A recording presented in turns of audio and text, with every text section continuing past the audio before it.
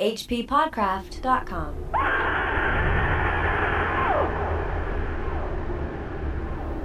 I think that both of us simultaneously cried out in mixed awe, wonder, terror, and disbelief in our own senses as we finally cleared the pass and saw what lay beyond.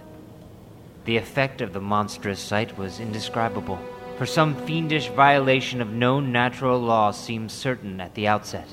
Here, on a hellishly ancient tableland fully 20,000 feet high, there stretched nearly to vision's limit a tangle of orderly stone which only the desperation of mental self-defense could possibly attribute to any but a conscious and artificial cause.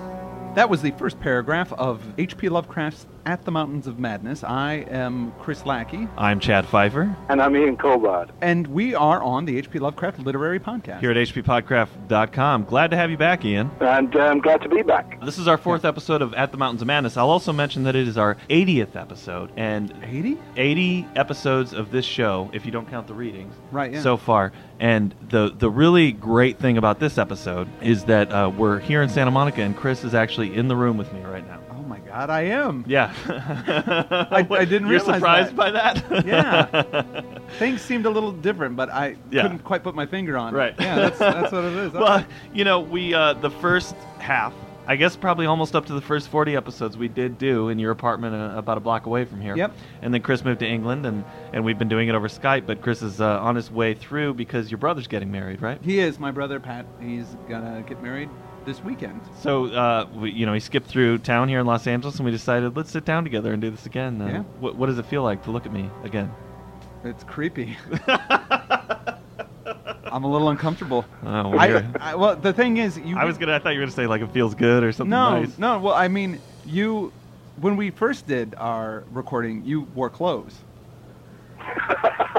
and now that you gotten into this habit of yours, I think it is just a little uncomfortable for me. Yeah, sure. Obviously, very comfortable for you. I love it. By the way, Ian, what are you wearing? What am I wearing? I'm not telling you that. All right. I just pictured him in a tutu and a Viking helmet. Oh, for me it was formal wear. How did you know?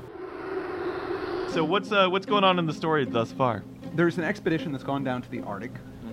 They are just doing some geological studies, and they stumble upon some fossil evidence that shows that there was a complex life form that existed hundreds of millions of years ago before any big complex life forms should exist. So they changed their study over to this different area, and they split up the group.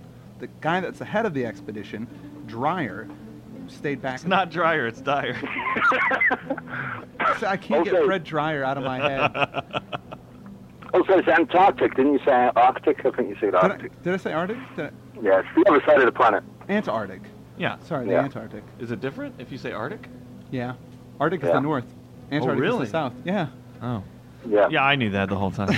So they split up. This guy, Lake, who's a biologist, they find some bodies of these weird creatures, and they start to dissect them, and then all of a sudden they lose communications. Then Dyer goes up to find out what happened, and they're all killed. One dude's missing, Gendy, and Gedney. And one of the dogs. And Dyer and his sidekick, Danforth, have decided to go up into those mountains to see, what the heck's going on up there. They want to confirm what they've been hearing from reports from Lake. Now, all those people were missing, and when they showed up at the camp, those guys have been massacred. So, yeah, you're right. Dyer and Danforth, they go up over, and that opening quote that we heard is them flying up over those mountains of madness that had been reported to them over the telegraph. And just want to mention real quick that, again, we have Joe Fria as our reader. We have Reber Clark doing our music, and we're grateful to have them once again. I do want to bring up something about that opening quote. Lovecraft he read a bunch of Freud stuff, and that line that he has about a tangle of orderly stone which only the desperation of mental self-defense could possibly attribute to any but a conscious and artificial cause. Sure. Lovecraft wrote in one of his letters, because this is after reading some Freud, he says, Dr. Sigmund Freud of Vienna, whose system of psychoanalysis I have begun to investigate, would probably prove the end of idealistic thought. I think he has his limitations, and I am inclined to accept the modifications of Adler, who, in placing the ego above the eros, makes a scientific return to the position which Nietzsche assumed for wholly philosophical reasons. Okay. Which ties in, it's Lovecraft's sort of world view of when people see things they can't deal with, they sort of retreat into this insanity. People see something they can't deal with and they just go nuts, or they edit out their memory, which is based in some scientific principles. And of course, Lovecraft was reading Freud and taking that stuff and putting it into his stories. But it seems really unique where most times in horror stories or fiction, people just scream or they run, or and that's it. That's the extent of fear. But in here, it's a much deeper psychological trauma. It is the desperation of mental self-defense. Yeah. What a great phrase that is, Because how many times in your life, and I'm sure anybody listening has seen something and they said, that didn't just happen. It must have been something else. Right. You kind of naturally correlate to something that you would understand as well, wouldn't you? You have various, if you believe them or not, UFO sightings, alien sightings, and they tend to correlate that it's like an owl man and things like that, because they'll just say, oh, it kind of looks like an owl. Or wait, wasn't there a monkey man with robot arms in India? Oh, yeah. That's the one.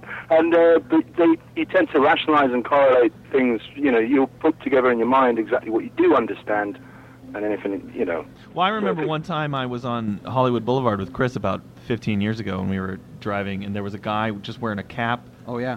And shoes. Red shoes, red cap, red shoes, and nothing else. Yeah. And immediately I thought, well, something happened where his clothes just fell off, or, I tried to, figure out. My self-defense, my mental self-defense kicked in. He didn't do that intentionally. There's no reason he could have possibly done that. Oh, yeah. Yeah. Something happened. Yeah. Yeah, because you're thinking, I wouldn't do that. Yeah. Otherwise, I'm left with the frightening notion that he woke up that day and said, cap and shoes, that's it. All right, so once they cross over these mountains, Danforth and Dyer, they see what lies below. They have to rule out any natural erosion. I mean, this is undoubtedly a city of some kind. Yeah. That they see, right? It predates everything known to modern science and geology. And it's sort of the realization of their earlier polar mirage, right? They had seen this polar mirage where they thought this is they saw something and they thought that can only be a mirage because this can't possibly exist over those mountains. But it was real. But it was. They're seeing it. There are cones, there's cave mouths, there's cubes, giant buildings. Now it's eroded, but it's obvious that this is once a city. Sort of like if you see the ruins of Pompeii or something like that, where yes, it's sort of shaved down by wind and time, but it's clearly it was a structure of some kind. And there's some bridges or something like that, right? There's bridges that cross over, and they could tell from the shape of things that there was once some sort of great river running through the whole thing millions of years ago. And the really once again we get into scale with this story, that they're flying around looking at this city, and it goes on and on and on and on and on, right? Yeah. Yeah. It's just huge. But I mean, and also at this point too, he again brings up the plateau of Lang and compares it to that, and talks about Hyperborean legends. Hyperborea, yeah. Isn't that a Conan thing? It is Conan, Yes. but I don't know where it came from. Who? Oh, nope, I knew. Clark Ashton Smith. Yeah, Sorry, it was in my notes here. Hyperborea is Greek myth, in that context. But I mean, in the context of the popes, I would presume that he's referring to what Robert E. Howard would have been referring to, possibly. Right. Well, specifically, Clark Ashton Smith was the one that came up with it, or used it first, as the northern continent. So kind of Europe before it was Europe. Some of those first Conan stories are referred to as the Hyperborean age. And it just means beyond the Boreas. You're like a code breaker. Well, there are open spaces as they fly over the city that have that same star shape that was used on the soapstone and in the graves for the elder things. And they do finally, at some point in the plane, they reach the end of it, the end of the city. So it is finite. And then they turn back and they decide we got to find a place to land so we can explore this on foot, right? Yeah. And so they do. They find like a nice stretch where they say, this is a safe place. It's pretty flat. We can land here with the plane. And more importantly, take off later. Exactly. This is somewhere we can take off from. And what was tripping me out when I was reading that part of the story is when they land the plane, they get out of the plane and they take off some clothes because while they were flying, open air in that plane, right? Yeah. Yeah. I can't even believe that. No. Because you're already in the most freezing part of the planet, and on top of that, you're flying in a plane at really fast speeds. At super high altitudes. And at altitudes that would have caused irreparable damage, probably, yeah. But, I mean, that was one thing I was thinking about the story. And people, when they climb Everest, they need oxygen. And this is higher than Everest. So how is it possible? Well, I mean, there's sort of an explanation later on in the story of there's mist coming up. Uh-huh. So I it's think oxygenated in maybe, some way, you know, I'm assuming, or maybe Lovecraft just didn't really understand that you need oxygen at that point. Also, very early on in the story, we're told that Peabody, which is how I'm choosing to pronounce it now, the Peabody did something with the fuel. He made it so it wouldn't freeze. Essentially, he invented antifreeze, didn't he? Also, lots of cocaine. Yeah. Cocaine! That's my subtext. They get out of the plane once they land, and they decide we're going to start doing some exploring on foot. They gather up their supplies. They've got paper and pens and flashlights and extra batteries. Now, normally if you were going to track your path through something, he says you'd take your geologist hammer and chisel and you'd kind of carve into the wall.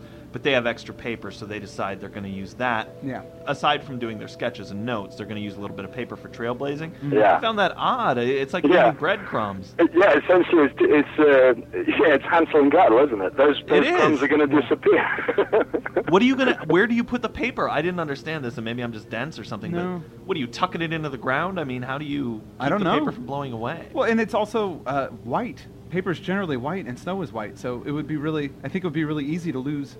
There's something here that we're missing, because I'm sure that Lovecraft would have not researched the whole Antarctic expedition thing and then just gone, paper, they use paper. Yeah, I mean, know. There must be some precedent for that. So they see this rampart. It's this giant, kind of star-shaped, series of walls, and when they touch it, it's very profound. They know they're touching something that hasn't been... No human has ever touched it. Yeah, and no thing of any kind has touched it for millions of years. It's shaped like a star. It's 300 feet tall, and there are little windows and loopholes in it. Yeah. And they climb through one of the windows, but everything's all ice-choked. They can't really get through anywhere at that point. So they go down a ramp of some kind or something like that. They walk down to the city itself. Because the theory being that it'll be less ice-choked the further down they go. I think that's in correlation with they're working their way towards the river. Right. Yeah. Well, one of the things too that they talk about is that the stones are made of are huge. They're 6 feet by 8 feet the surface of these things, and they don't know exactly how deep they go. But whatever made these things, they either had to have some crazy technology to move these stones, or really efficient slaves of some kind. Yeah. And this is the point where they regret not bringing Peabody with them, so that he could have, come up with some sort of idea of how they engineered this. Yeah. It must be very frustrating when you go down there and you go, I wish I knew what was at play here, because this stuff doesn't make any sense to me, and all I know is the age of rocks and what rocks are made of. Yeah. I feel like that about this podcast sometimes.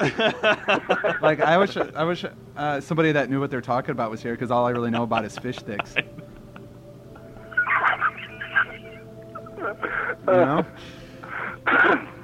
And even then, I don't know how they're made. I just know that you put them in the oven and they're delicious. Yeah, exactly. I ate 100 of them in college, by the way. Right. I remember. Yeah. Do you know, I keep having these moments where I keep okay, you're 80 shows in, and I keep forgetting to join in because I keep thinking I'm listening to the show. Really? Yeah. Oh, that's a I'm good sitting thing. there going, oh, God, yeah, and I'm actually part of this. We were talking to one of our friends, Levi, yesterday, and he said, I listened to your show and it's pretty good, but then I keep chiming in while you guys are talking, and then I remember I'm not having a conversation with you, and then I just shut it off. So they walk down to the city itself, and they're taking photos. They're trying not to freak out because everything's blowing them away. And it says, Even the pictures illustrate only one or two phases of its infinite bizarrerie, endless variety, preternatural massiveness, and utterly alien exoticism. There were geometrical forms for which a Euclid could scarcely find a name, cones of all degrees of irregularity and truncation, terraces of every sort of provocative disproportion, shafts with odd bulbous enlargements, broken columns in curious groups, and 5-pointed or 5-ridged arrangements of mad grotesqueness. As we drew nearer, we could see beneath certain transparent parts of the ice sheet and detects some of the tubular stone bridges that connected the crazily sprinkled structures of various heights. Of orderly streets there seemed to be none, the only broad open swath being a mile to the left, where the ancient river had doubtless flowed through the town into the mountains. It's just a thought, this, but we were talking about, people rationalizing and, getting something that they know and relating it to that and stuff. And as they're walking around, I think when I originally designed the city for the graphic novel, one of my first thoughts was to go really alien with it. And I was going to base it on the Mandelbrot set, which is like a fractal. And it goes off, and you get it in crystals, and you can get it in vegetables, I believe. And what you mean by that is like a fractal, like it repeats itself continually within a pattern, within a pattern, and within a pattern. It keeps going. Exactly. So it gives that sort of illusion of the infinite. And within a computer program, I believe it is infinite. The idea that it just keeps going and going and going. But it was very quickly that I realized while we were reading these things, there are familiarities as they're going around. And I think it's a point that will come up later on in the story as to why those things are very familiar to them. Why they can look at this architecture and there's something almost from a evolutionary standpoint. It makes sense to them. We're connected to this somehow. It's not completely alien. No, not totally alien. Not totally alien like, say, something like Relia. I'll say Relia because I'm probably pronouncing it wrong, but I always say Relia because it sounds like hell yeah. But I think that whereas when you get Relia, that is completely, you get non-Euclidean geometry holds the whole thing up. So that is completely beyond our comprehension. In contrast, this city there are familiarities. You're walking around and hey, hang on, this looks a bit like, and he's able to say there's streets and there's balconies and terraces. In fact, at one point he says they find some petrified wood shutters. Yes, with hinges. Which sounded more like New England or something like that to me than ancient. Well, to me, and to me that sounded like Tuscany or something like that, Yeah, or Home Depot. I'm going to go get some shutters later today. Oh, to us it would be IKEA, but Right. The ancient IKEA. IKEA sounds kind of Lovecraftian when you think about it. And it'll explain why the city's abandoned now, because everything fell apart very easily. They had bits missing, and every time you moved the furniture, it fell apart. They lost the knowledge of where the Allen wrenches were over time. They couldn't put things together anymore. Which is why you have that star shape on everything.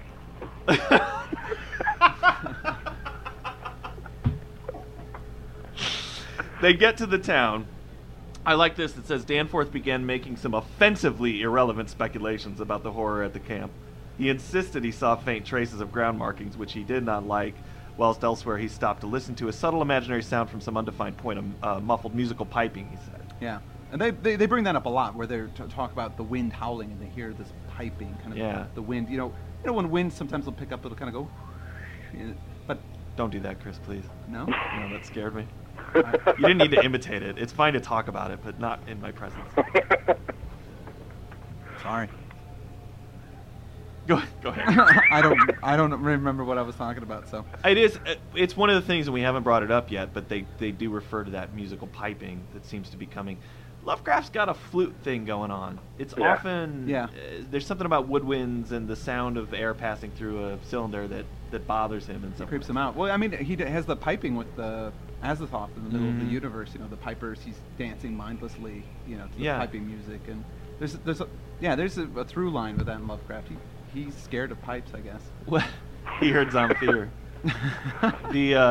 Clearly the language of the Elder Things had to do with musical notes in a way or something like that. It's something that we can't understand. And the environment sounds like that too. So the environment and the history, it's all one and the same. The language is still being spoken whether they're alive or dead. Mm-hmm. I wish that we could get Danforth's actual dialogue, because I want to know what his offensively irrelevant speculations are. I want to hear them. How could he be offended by it?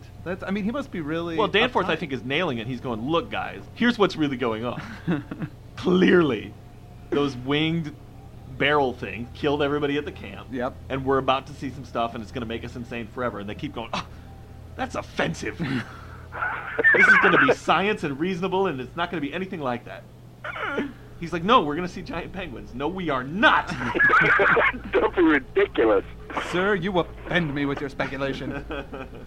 Well, they finally find an archway 6 feet wide, 10 feet high, and it's pretty much the opening they want because it marks the end of a bridge, and they figure out through this they can gain entrance to a sort of building. Mm-hmm. And that gets us into Chapter 6. It would be cumbrous to give a detailed, consecutive account of our wanderings inside that cavernous, eon-dead honeycomb of primal masonry, that monstrous layer of elder secrets which now echoed for the first time, after uncounted epochs, to the tread of human feet. This is especially true because so much of the horrible drama and revelation came from a mere study of the omnipresent mural carvings. It would be cumbrous. It would be. Well, I mean... Got news for you. It's already cumbrous. But, you know, obviously you can go nuts because it's a completely alien city. So, yeah. You know, just describing each building must be weird and different in some extraordinary way. Now, this part of the story, we're getting into... I've heard a lot of complaints about how Lovecraft has these characters looking at these murals and they are getting all this really detailed, specific information from an alien language. Yeah. And how would they understand these things? How would they get this? But my counter to that is, this is after the fact that the story is being told. They could have been looking at these and not really understanding what was going on at the time. And they have photos. So they take all these things back and have looked at them and studied them and pieces this together. Or there's another possibility is that essentially there's a line where he says something along the lines of to the highest artistic degree or whatever it is. The Danforth Dyer says that they were executed and they were brilliant and they were amazing and it could be that they were just incredibly clear. It could be that they, and especially given as he's got the groundwork here because he's actually read the Necronomicon. So, yeah, because they all have, it was the book they've all handed around. But it could be that he's essentially looked at these things and gone, oh yeah, oh look, there's Cthulhu.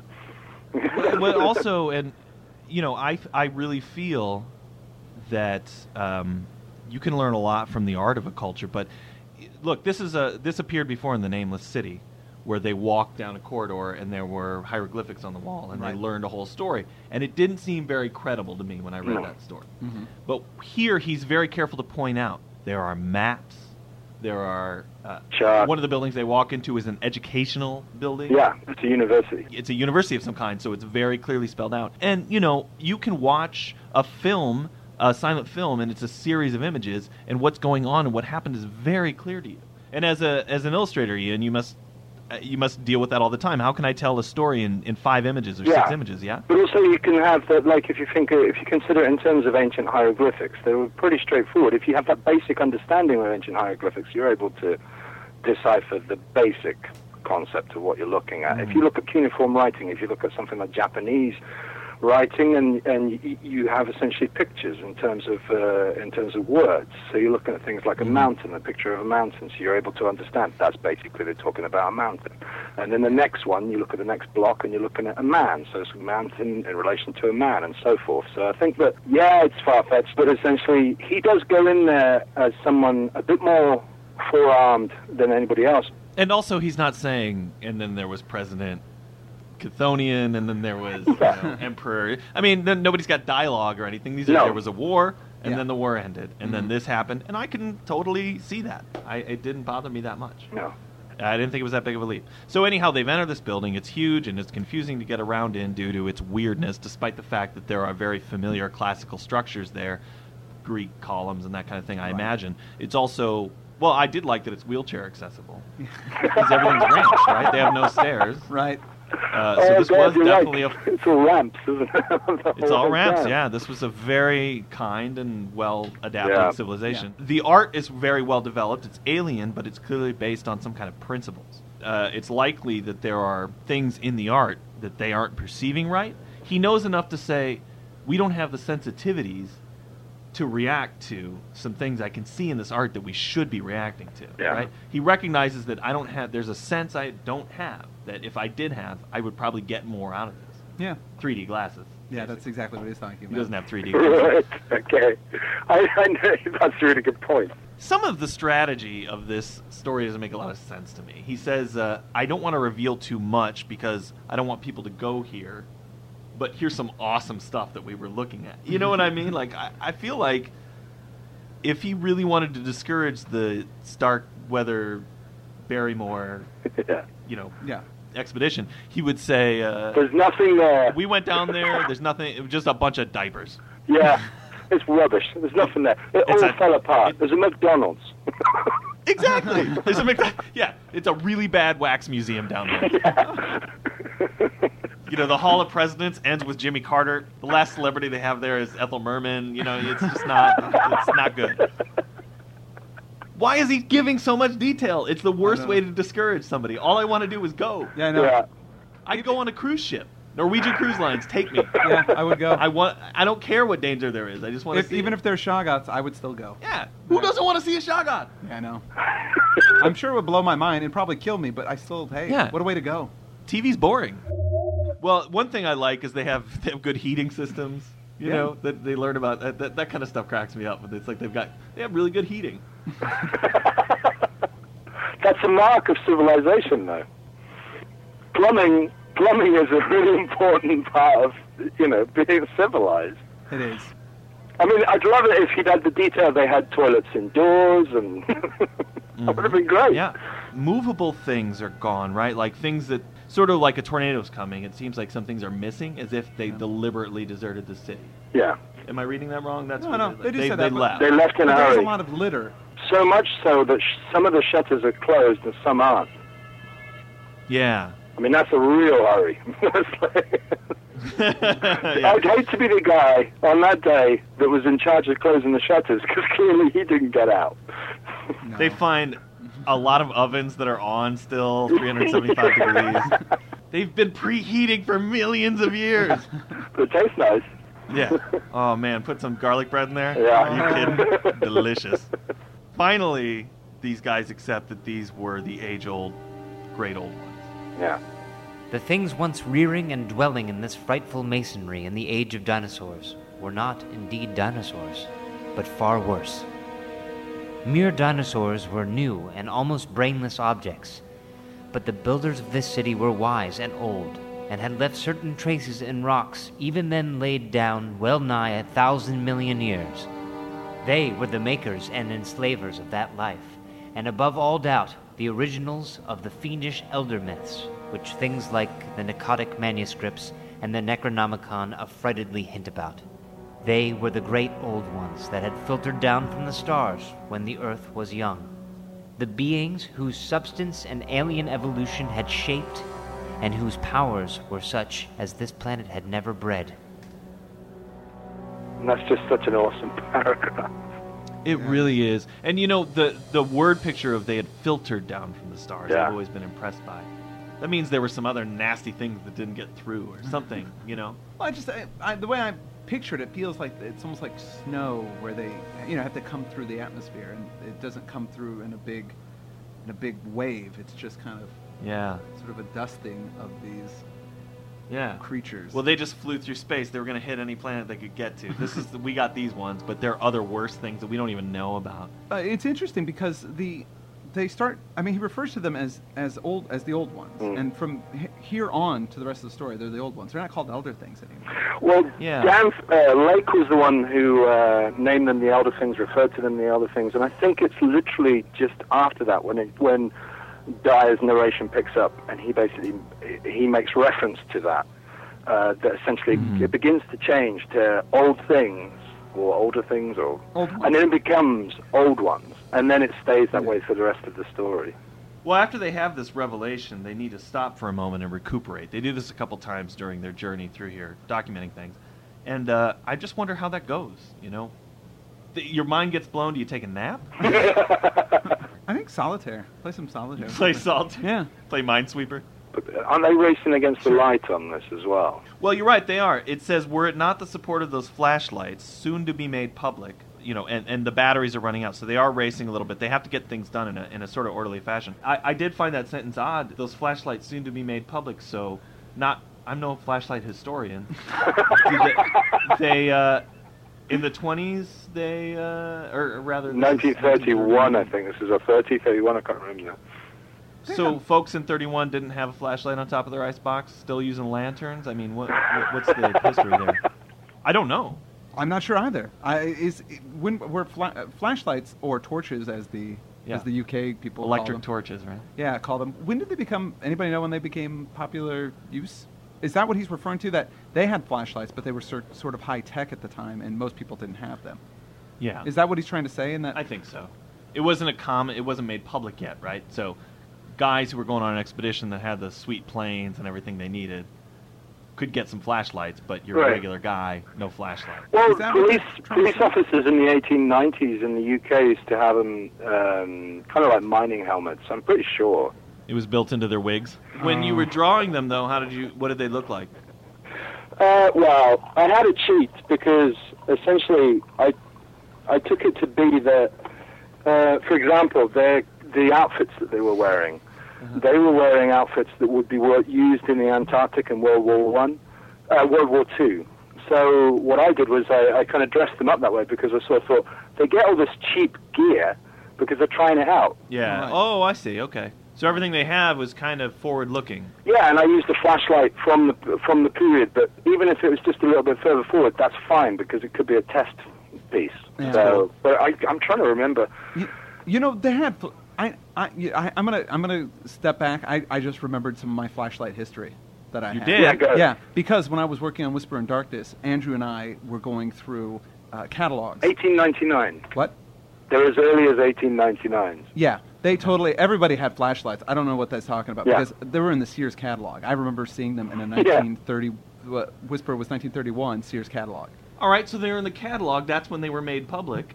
Basically, Lovecraft was... That makes no sense. He was doing a promo. Soon available at Sears. But even in 1899, the flashlight looked like a flashlight. It was like, a cylinder object, and it was, handheld. So we had a vintage flashlight when we did Whisper in Darkness. That was from 1931. It was in the Sears catalog. I know. Yeah. Here's the thing that worries me all the time. Natural disaster strikes, God forbid. I don't know how to build a flashlight. Oh, yeah, no. All the things I rely on day to day, I couldn't. You don't have a. No, you have to use an axe. How would you build a light bulb? I use an axe. If civilization went to hell, you just learn to use an axe. That's it. That's all you need to survive. Right. So, forget flashlights. You probably won't even have time to go back and get one. And even then, once you recharge the battery, you're relying on things that everybody else has you can charge it up because someone is working a generator somewhere for you to charge it up. Yeah. Whereas when everything is gone, you just need an axe. I know. Oh, man, I'm in so much trouble. Because I don't even know how to use an axe. Which side is it that you put against an invader? Sorry? It's the thin part, right? Chad, you're hopeless. That's it, yeah. All right, well, with that, I think we should end this episode. I hope that I'm not going to be pillaged by people now that I've revealed my ignorance of how to use technology. It does say at the end of chapter, what are we on there, 6? We just finished up. It says, I still wonder that we deduced so much in the short time at our disposal. Of course, we even now only have the barest outline. So again, he's calling attention to the fact, it's credible that we learned this much. Yeah. Don't hate on me so much. Sure. Yeah, I think it's good. Well, we're going to get into chapter 7 next. Ian, will you come back next week? And Yes. Great. That was a really firm yes. I know. Yeah. Now that you want to come so bad, I don't know if we want you. No, we do. Oh, man. I should have teased it out. Yeah. Well, I don't know, Chad. All right, we'll be back then. I want to thank Joe Fria for doing our readings. I want to thank Reber Clark for the kick-ass music. I want to thank Mike Mann for giving us a great site and keeping up with the tech side of things. And I want to thank Brooke Burgess for being an awesome intern and doing our notes. We'll be back next week for more Mountains of Madness. I am Chad Pfeiffer. I'm Chris Lackey. And I'm Ian Culbard. And this has been the H.P. Lovecraft Literary Podcast. At hppodcraft.com. hppodcraft.com.